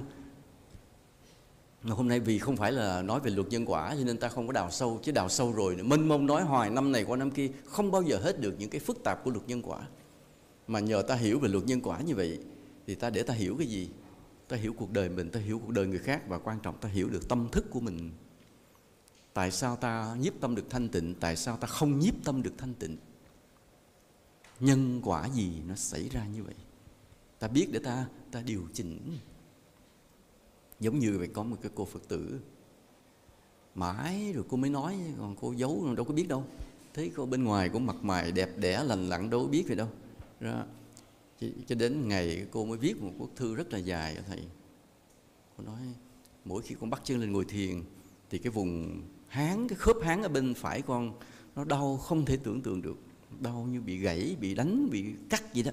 Đau mà cứ nghĩ thì con tin nhân quả nên cứ ráng sám hối mà tu thôi. Cứ vậy mà mỗi lần bắt chân lên ngồi là nó đau khủng khiếp. Mà đúng là nếu một câu hỏi trường hợp này mình không biết đường mà trả lời. Vì sao vậy? Thì trong cái quy tắc của việc bắt chân kiết già ngồi thiền nó không có cái việc đau khớp háng kiểu này. Mà cổ đau quá đi. Cho đến khi mà cái đêm cuối cùng, ngày đêm trước, cổ khóc, cổ chịu không nổi, cổ phải bật ra. Cổ sám hối khóc lóc, đêm nó nằm mơ thấy là một cái tiền kiếp của mình vào một đời nào xa xưa đó. Thì cổ trong một đám lính, mà cái đám lính phe cổ nó bắt được một cái người nào đó, rồi những người mới chia làm hai, kéo cái chân người đó giang ra. Thì cổ chính là một người lính mà nhảy lên lấy đầu gối đè lên người ta, là bẻ gãy cái háng người ta lên luôn, bẻ gãy cái xương nó lòi ra ngoài thịt. Thì cổ mới phát hiện mình chính là cái người ác như vậy. Nên bây giờ nhờ ngồi thiền mà nó trả dần. Chứ nếu cổ không ngồi thiền thì có lẽ nó sẽ trả trong một dịp mà bị xe tông gãy cái xương khớp háng, lòi xương ra ngoài luôn. Thì ta hiểu là cái vùng mà xương khớp háng này nó là rất nhiều gần cái nội tạng của mình, gần ruột, gần là đủ thứ đây hết. Nếu nó gãy chỗ đó rồi cực kỳ phức tạp. Nhưng mà may là cổ gặp được Phật Pháp, rồi cổ tu thiền, cho nên nó cứ đau dần, đau bao nhiêu năm trời cứ đau hoài. Thì nó trả dần cho tới khi cổ chịu không nổi lần cuối cùng, thấy được nghiệp của mình và cố gắng sám hối nhiều hơn nữa, cố gắng phóng sinh nhiều hơn nữa, thì có thể nó tránh được một cái tai họa về sau. Nó không bị gãy khớp bằng một cái tai họa, mà chỉ trả quả báo bằng cái đau trong lúc ngồi thiền, đau hơn người ta thôi. Đó cũng là như vậy. Nên ta hiểu về nhân quả để ta kiểm soát cuộc đời mình. Ta biết được cuộc đời người khác để ta có lời khuyên. Ta kiểm soát được tâm thức của mình. Nên cái luật nhân quả nó quan trọng là như vậy. Phải cần có một cái kiến thức rất kỹ về luật nhân quả. Như chúng ta ngồi đây, bao nhiêu con người ngồi đây, mỗi người chúng ta mang theo cái nghiệp nhân khác nhau hết, nghiệp nhân khác nhau hết, mà mỗi một trường hợp đều hết sức là thú vị. Ai cũng có một cuộc đời thú vị của mình từ nhiều kiếp trước, có khi sai lầm, có khi chân chính, có khi cũng ở vực thẳm khổ đau, có khi ở đỉnh cao của hạnh phúc vinh quang. Tất cả chúng ta đều đã trải qua những cái điều khốc liệt như vậy, và những điều đó nó ảnh hưởng vào trong công phu thiền định của mình cả. Nên khi ta hiểu về luật nhân quả nghiệp báo, ta kiểm soát những điều đó. Và nhiều khi ta nhẹ tay với một người cũng chỉ bởi vì ta hiểu luật nhân quả nghiệp báo. Ví dụ bây giờ người đó họ ăn hiếp ta, thì ta mới cân nhắc, nhưng mình phản ứng lại, mình phản ứng để mình tự bảo vệ bản thân. Thì vì người đó tấn công mình bảo vệ bản thân. Thì cái việc bảo vệ bản thân này thì ta suy nghĩ mấy điều. Thứ nhất là cái người kia tự sao nó có ác ý với mình, chắc là oan trái đời trước. Nó không ghét ai, cứ nhầm mình nó ghét, chắc là oan trái. Và oan trái này là ngày xưa chắc mình cũng sao rồi, mình cũng làm cái gì tổn hại cho họ, mình mãn nguyện rồi mình không ghét nữa. Nhưng mà nó bị mình hại nên nó mang cái thù tới kiếp này, giờ gặp mình nó ghét. Thì bây giờ khi nó bắt đầu nó tấn công, nó hại mình, một là mình chịu đựng cho nó hết cái nợ cho rồi, thôi nó ăn hiếp gì nó ăn hiếp, chửi bới gì đó chửi bới, cứ nhịn cho nó đã miệng, nó hại hết rồi thôi mình né, mình tránh, rồi đỡ sơ sơ đó, có một vài tổn hại đau thương, nhưng rồi chấp nhận để trả nghiệp. Qua hết cái đó rồi thôi xong êm, nghiệp hết rồi thôi. Đó là cái thứ nhất, chúng ta suy nghĩ như vậy. Cái thứ hai là mình đang gánh một cái trách nhiệm với gia đình. Nếu nó hại mình thì nguyên một cái gia đình mình đi đứt luôn đói Thế là buộc sao? Mình vì gia đình mình phải chống đỡ. Phải chống đỡ chứ không để cho nó tấn công. Hai cái suy nghĩ không Hai suy nghĩ. Cho nên nếu mà ta chỉ nhịn, ta chấp nhận thiệt thòi, coi chừng nguyên một dàn những người lệ thuộc mình họ bị đói theo. Còn nếu ta nhịn mà không ai bị ảnh hưởng thì thôi cứ nhịn để trả nghiệp. Nhưng nếu ta nhịn mà người khác đói, coi chừng cái đó là ta vừa mới gây nghiệp mới Vì ta nhịn nên bao nhiêu người khác bị thiệt thòi. Cũng giống như bây giờ đất nước ta bị xâm lược, rồi cái người nói thôi từ bi mà kệ, mình cũng thương giặc đi, kệ nó đánh đâu kệ nó. Thì chuyện gì xảy ra? Mất nước luôn Mà mất nước có nghĩa là gì? Nhân dân ta lầm than nô lệ. Vì giặc nó đâu có đối xử dân mình như là người của mình với nhau. Hiểu điều này ta mới hiểu cái ý nghĩa mà ngày lễ Quốc Khánh 2 tháng 9 ngày hôm qua. Bây giờ mình nói Quốc Khánh 2 tháng 9 trôi qua, mình nói lễ độc lập rồi, nếu người ta không đọc kỹ tài liệu, không đọc kỹ lịch sử, người ta cũng thấy nó thường thôi, có dịp để đi chơi chả có gì. Nhưng nếu ta có phép, ta có cái máy, ta bước vào cái máy đó, nhấn cái nút năm 1945, nhấn nút cái ta biến mất, ta hiện ra ở năm 1945. Lúc đó ta mới hiểu là những cái sự vĩ đại, những cái anh hùng của những người lãnh tụ, những lãnh đạo của ta mà giành đất nước ta độc lập lại từ những quân thù, những ngoại xâm. Ví dụ như bây giờ nói ngoài Hà Nội, ngày 2 tháng 9 năm 1945, Bác Hồ đọc tuyên ngôn độc lập. Rất nhiều tỉnh khác không hề biết có chuyện đó xảy ra, bị đâu có thông tin liên lạc, rồi đó đâu có internet, đâu có điện thoại, đâu có gì đâu. Rồi cứ cắm cúi mà làm cày bừa vất vả thôi, không biết gì cả. Rồi có những nơi mà cũng không tiếp ứng được với nhau, bởi vì cắt đứt liên lạc. Và lúc đó là Bác Hồ dừng cái buổi lễ đó lên cũng vội vàng để tranh thủ mà làm một cái gì đó, một cái tiếng nói chính thức để tuyên bố mình độc lập. Từ đây mà có cái danh nghĩa để mà chiến đấu tiếp. Chứ cái lễ độc lập đó rồi ta vẫn chưa có độc lập. Bác Hồ biết rõ. Nhưng mà nếu mà không làm một buổi lễ đó thì sau này ta lấy danh nghĩa gì để ta chiến đấu với giặc? Xong rồi nó sẽ trở lại, Pháp nó sẽ trở lại. Chắc chắn là như vậy. Nhưng mà bác phải tranh thủ cái danh nghĩa là ta tuyên bố độc lập, Việt Nam độc lập với thế giới rồi đây. Bây giờ ai đánh tôi quánh lại vì tôi là đứng trên danh nghĩa là Việt Nam. Lúc đó cả đất nước mình như ngàn cân treo sợi tóc. Thiếu thốn đủ gạo thì thiếu ăn, mà bắt chết 2 triệu người. Rồi y phục không có, mặc không có vũ khí, không có cái gì, lực lượng không có, nhà kho không có bất cứ thứ gì, mà giặc thì tràn lan vây quanh, thù trong giặc ngoài, đủ phe đủ phái, quá chừng luôn. Vậy mà luồn lách khéo léo, ta giữ được cái danh nghĩa độc lập, ta kháng chiến thêm 9 năm, rồi từ từ đất nước non sông thống nhất, rồi tới cái ngày ta phát triển ngày hôm nay. Rất nhiều người không bao giờ có cái cảm nhận vì ta chưa có trải nghiệm đi qua những khó khăn đó của đất nước. Nên mình đi qua ngày 2 tháng 9 là thấy bình thường. Rồi bên nhà nước cũng cố gắng quảng bá hình ảnh, kêu treo cờ hoặc là nhờ khinh khí cầu treo lá cờ lên thấy đẹp đẹp, đứng ngắm hay ha hay ha. Nhưng ta đâu có biết rằng để có cái khinh khí cầu mà cho lá cờ bay lên, biết bao nhiêu xương, bao nhiêu máu, bao nhiêu mồ hôi, bao nhiêu nước mắt, bao nhiêu triệu triệu con người, bao nhiêu vinh quang, cay đắng của Tổ quốc đều nằm trong đó, trong ngày 2 tháng 9 như vậy. Ta không hiểu hết được.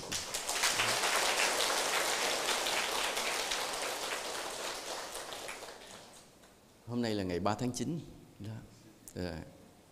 Ta ngồi để ta nói với nhau về chuyện thiền, chuyện đạo, chuyện tu hành một cách bình yên, hạnh phúc. Chứ đâu biết rằng để ta được bình yên, hạnh phúc nói chuyện đạo thế này, biết bao nhiêu xương, bao nhiêu máu của các anh hùng đã đổ xuống cho non sông, biết như vậy. Bây giờ trở lại, đó là ta nói thứ nhất là cái vòng đầu tiên là quyết tâm giữ tâm thanh tịnh, thứ hai là kiến thức về nhân quả nghiệp báo, thứ ba là tâm lý học. Cái tâm lý học này nó có mấy trường phái, nhiều trường phái. Bây giờ thì người ta thích theo cái trường phái tâm lý học của Tây Phương vì nó được cấp bằng. Chứ còn tâm lý học của Đạo Phật thì không được cấp bằng rõ ràng, người ta không có chuộng. Có nhiều người, kể cả những tu sĩ Phật giáo vậy đó, rất thích đi học tâm lý học của Tây Phương và dùng cái tâm lý học Tây Phương để lý giải đạo lý của Phật. Thiệt là oan, thiệt là oan. Lấy cái giếng, đứng ở dưới giếng nhìn cái giếng mà giải thích cái bầu trời, thật là oan cho bầu trời. Nhưng mà nhiều người thích như vậy, thích dùng cái tâm lý học Tây Phương để lý giải đạo lý của Phật. Làm sao lý giải được? Nghe thì đã tai nhưng nó trật lất và nó cạn cợt. Dụ được mấy cái người mê nói hay văn hay, mê văn hay rồi thì mình có thể bị dụ bởi những cái lời lẽ như vậy. Nhưng nó chỉ là tâm lý học, nó chỉ là một mảng thôi. Mà tâm lý học của Tây Phương không có lối thoát. Có một lần vậy thầy gặp một cái cô đó là tiến sĩ tâm lý học. Cô cũng dạy tâm lý vậy. Khi cô nói chuyện thì thầy có nói cái câu này. Thầy thấy cô nói tới nói lui mà chưa có ra được cái ý thì mới nói câu này. Thầy nói tâm lý học Tây Phương bế tắc. Cô gật đầu liền, cô nói dạ, con học một đời, dạy một đời không tìm được lối thoát. Cô nói rõ ràng luôn. Rồi thầy mới nói là chỉ bởi vì tâm lý học của Tây Phương không có biết về luật nhân quả. Không biết về luật nhân quả nó tác động trong tâm thức của mình như thế nào. Không bao giờ lý giải được mọi điều của tâm lý cả. Cứ lẫn quẩn đi vòng vòng cho vui thôi, không giải quyết được điều gì. Cô gật đầu liền, cô nói dạ, con một đời dạy và một đời học không tìm ra được lối thoát của tâm lý. Nói cứ theo Đạo Phật tìm ra hết. Tại trong Đạo Phật ta có kiến thức về luật nhân quả. Khi ta tu tập thiền định vậy, ta phải có kiến thức về tâm lý học điều này. Khó chưa? Đó là khó. Cái nữa nè, ta phải có kiến thức nữa là về y học. Vừa là y học hiện đại, vừa là y học cổ truyền. Vì sao? Tâm ta thanh tịnh là ta đụng tới bộ não. Mà bộ não của ta thì nó đụng tới gì? Toàn thân ta, bao nhiêu nội tiết tố, máu huyết, gan phèo, ruột, phổi rồi đủ thứ hết trơn trong đây. Nó là một hệ thống. Mặc dù chỉ nói tới tinh thần là bộ não, mà bộ não thì đụng hết toàn bộ hệ thống cơ thể của ta. Nên ta phải có kiến thức về y học. Mà y học thì không phải chỉ có y học hiện đại, ta còn có cả một hệ thống y học cổ truyền đặc biệt rất là kỳ lạ. Như bên Trung Quốc đó, họ vinh danh cái y học cổ truyền, họ khiếp lắm. Ai mà đụng tới bắt vào tù liền, ai mà phê bình họ đụng bắt liền. Tại vì sao? Vì ở trong đó có những điều cực kỳ hiệu quả. Ví dụ như là những cái huyệt đạo mổ ra không thấy nó là gì, nhưng mà châm vô cái hết bệnh, châm kim vô hết bệnh. Lạ như vậy. Mổ ra thì không thấy nó là cái điểm gì đặc biệt. Họ cũng giải phẫu hết, tìm cái là lý thuyết gọi là huyệt đạo point ở trong cơ thể mình. Mổ ra không thấy, nhưng mà để người lành lặn nó nhức đầu châm vô hộp cốc cái hết. Giải thích không giải thích được. Nên nó là một bí ẩn, nhưng nó là niềm tự hào của y học cổ truyền. Nhiều thứ đại khái như vậy. Rồi ta có một cái kiến thức cần biết nữa là cấu trúc về sinh lý riêng của bộ não, cái tâm lý của bộ não. Ví dụ như là mỗi một bộ phận trên não ta, cái vùng não nào nó chịu trách nhiệm về cái gì. Khi cái người điên lên thì nó bị thức đó, ta phải biết. Ta phải biết vì nó liên quan. Nhiều khi ta loạn tâm, ta không biết tại sao. Đôi khi thực ra nó chỉ là một cái trục trặc nhỏ trong bộ não thôi. Mà nếu biết cách điều chỉnh, ta vượt qua có thể là phục hồi lại được cái tâm hồn của mình. Nên kiến thức riêng về sinh lý bộ não và tâm lý bộ não. Rồi ta phải biết một cái kiến thức là các trình độ của chánh niệm.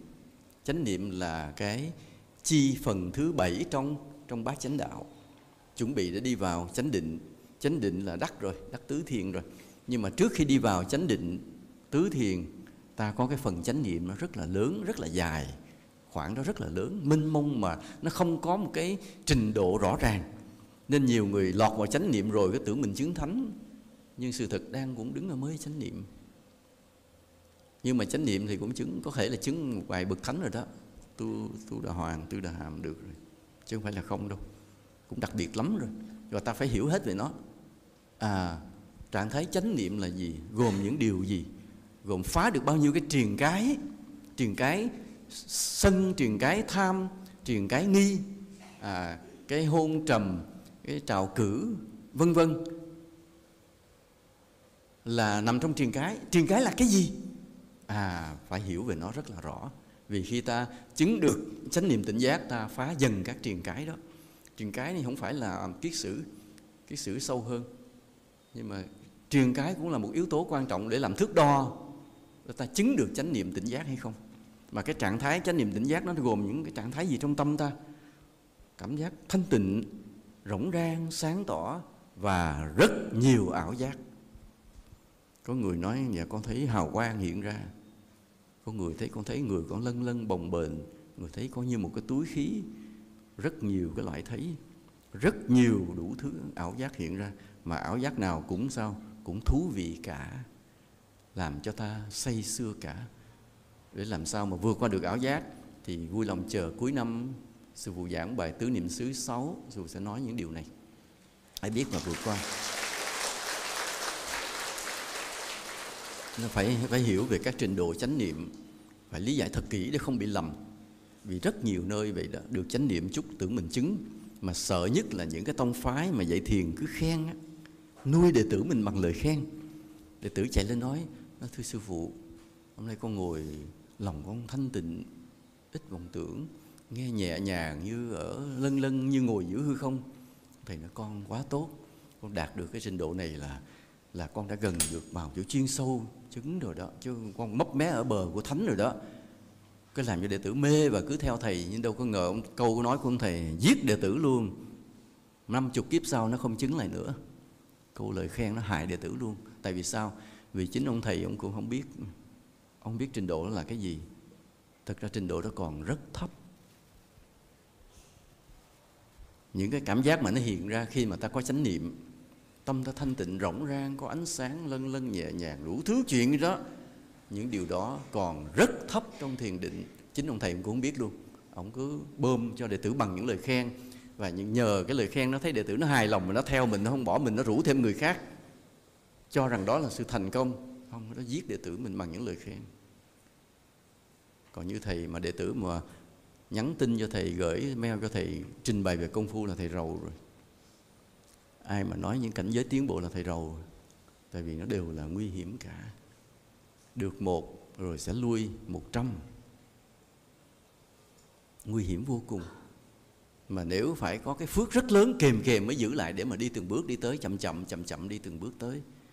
Chứ còn một vài cái tiến bộ đều là những cái bẫy lừa nguy hiểm hết. Điều này thì sẽ nói trong tứ niệm xứ 6 vào đêm giao thừa, nếu ai có duyên thì nghe. Rồi ta cần một cái kiến thức nữa là các trình độ chánh định, là từ sơ thiền, nhị thiền, tam thiền, tứ thiền.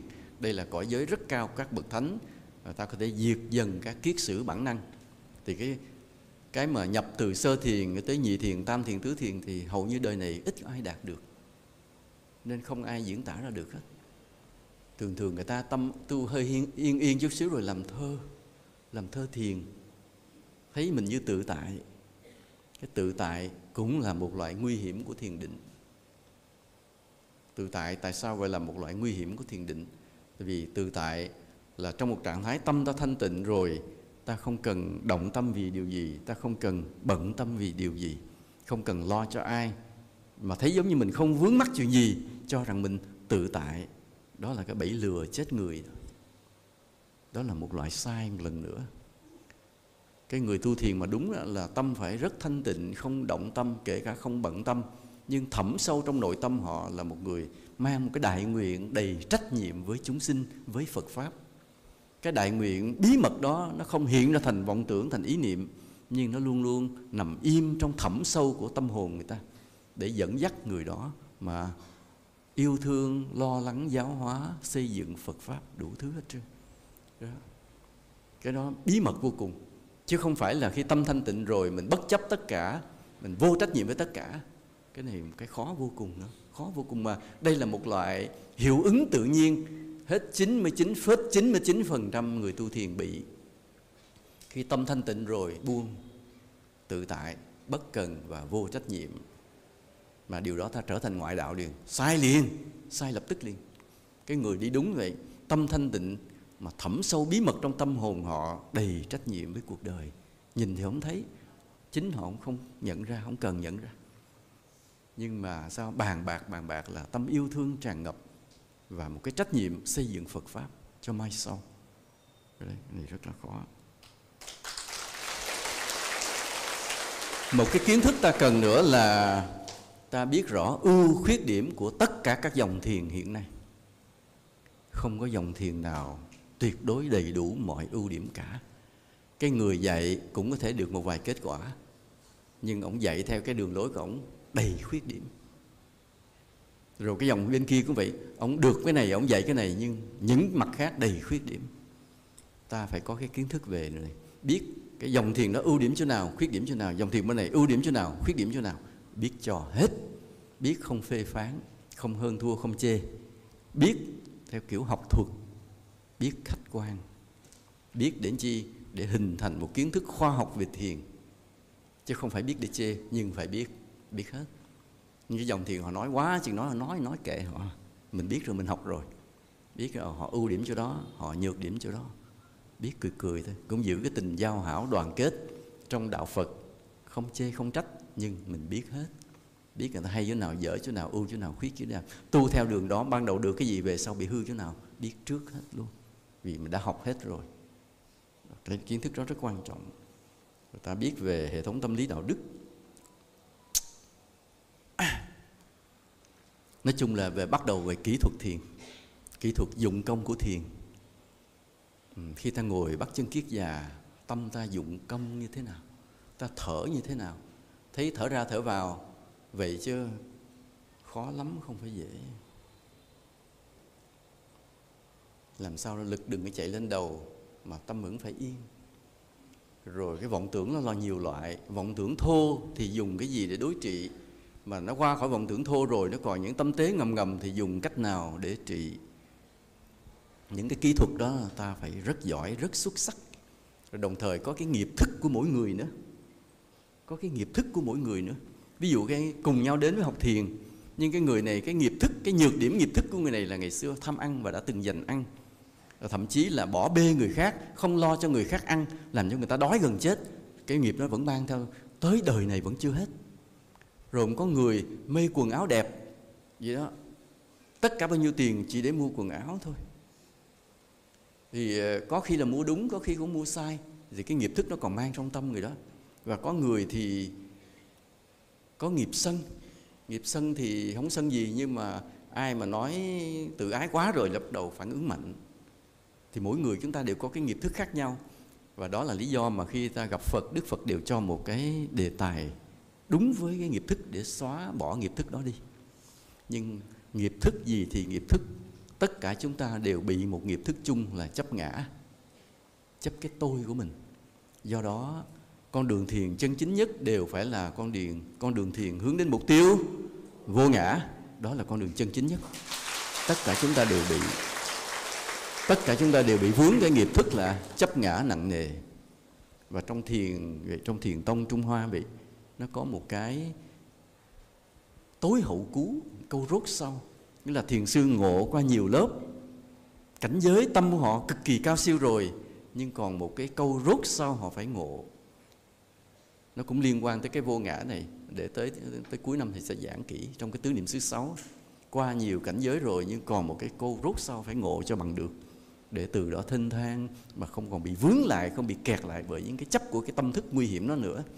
Ta phá được nhiều tâm thức, nhưng ta sẽ bị chắc chắn bị một cái tâm thức cuối cùng ràng buộc lại, đó là cái chấp cái tôi của mình, chấp cái ngã của mình. Cái đó mới là cái bí mật. Trên con đường thiền đi vào những cái thanh tịnh như vậy, ta mà thiền đúng lần lần, ta tìm thấy được chính mình. Ta tìm thấy được cái cảm giác chính mình nó an lạc, nó thanh tịnh. Bây giờ mà hỏi chính mình là cái gì, thì mình chỉ cái thân này cũng mơ mơ, thấy cũng không rõ lắm. Chỉ cái suy nghĩ này, nó ba hồi cái này, nó ba hồi kia, thấy cũng không rõ nó là chính mình. Nhưng mà nếu tâm ta thanh tịnh dần, ta phát hiện thực sự có một cái chính mình. Và nơi cái chính mình đó ta thanh tịnh. Nhưng cái chính mình đó, cái thanh tịnh đó gì, cũng là một cái ải cuối cùng mà ta phải vượt qua để tìm được mục tiêu, tìm được cái vô ngã. Như vậy nên rất nhiều cái kiến thức ta phải biết khi ta đến với thiền. Một là gì? Vòng giữ xe là gì? Quyết tâm giữ tâm cho thanh tịnh. Thứ hai là gì? Kiến thức về nhân quả nghiệp báo. Thứ ba là kiến thức về tâm lý học. Tư là y học cổ truyền hiện đại, cấu trúc sinh lý bộ não, tâm lý bộ não, các trình độ của chánh niệm gồm các triền cái, các trình độ về chánh định gồm các kiết sử, ưu khuyết điểm của tất cả các dòng thiền. Ta biết về hệ thống tâm lý đạo đức, ta phải biết về kỹ thuật thiền của mình cho chuẩn xác, cách dụng công để nhiếp tâm, thở như thế nào, ngồi như thế nào, để tâm như thế nào, rồi bao nhiêu hiện tượng nó xảy ra, khắc phục như cách nào, những cái bước thiền, những bước ngộ đạo nó hiện ra như thế nào, những cái ảo giác nó lừa mình như thế nào. Tất cả những kiến thức đều phải biết hết. Nó thành một môn khoa học khó hơn mọi môn khoa học khác. Nên khi ta đến với thiền, bây giờ đến với thiền không liều lĩnh nữa. Không liều giống như mà ngày xưa mình đã lỡ dại liều mà lấy vợ. Đúng. Nam mô Bổn Sư Thích Ca Mâu Ni Phật nha.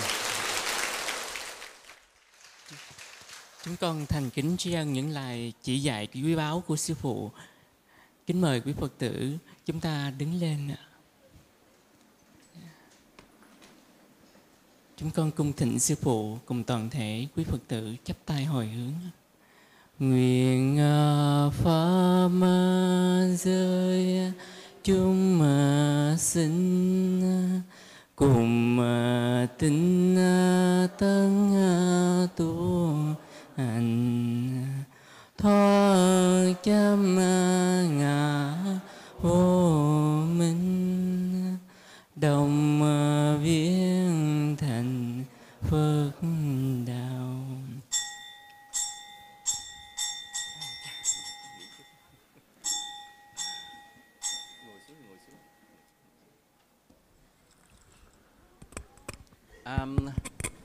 Ở Trung Thu này thì chùa mình có theo cái thông lệ đó, mình có ban ngày mình có tổ chức lễ cầu siêu, chẩn tế cầu siêu. Năm nay mình hoàn toàn là theo cái nghi thức của Phật quan, nghĩa là nghi thức mà ai cũng hiểu được á. Tại vì vừa rồi, trong mấy năm vừa rồi, có những đợt mà ta tụng kinh cầu siêu thì có những cái vong họ nhập vào, họ nói rằng tụng mà họ không hiểu, hoàn toàn họ không có lợi. Cho nên ta phải tụng những nghi thức nào mà ta hiểu thì vong họ mới hiểu, mà vong hiểu thì họ mới được lợi ích. Cho nên kỳ này ta hoàn toàn tụng theo nghi thức Phật quan. Nếu quý Phật tử có thời gian thì sư cũng mời lên nha, ăn bánh Trung Thu với dự lễ cầu siêu cho vui. Mà nó có cái thế này, nếu mình về chùa mình dự lễ Trung Thu đông thì sẽ vui, nhưng mà đông thì bánh Trung Thu nó chia ra hai nha, ăn có nửa cái không đi.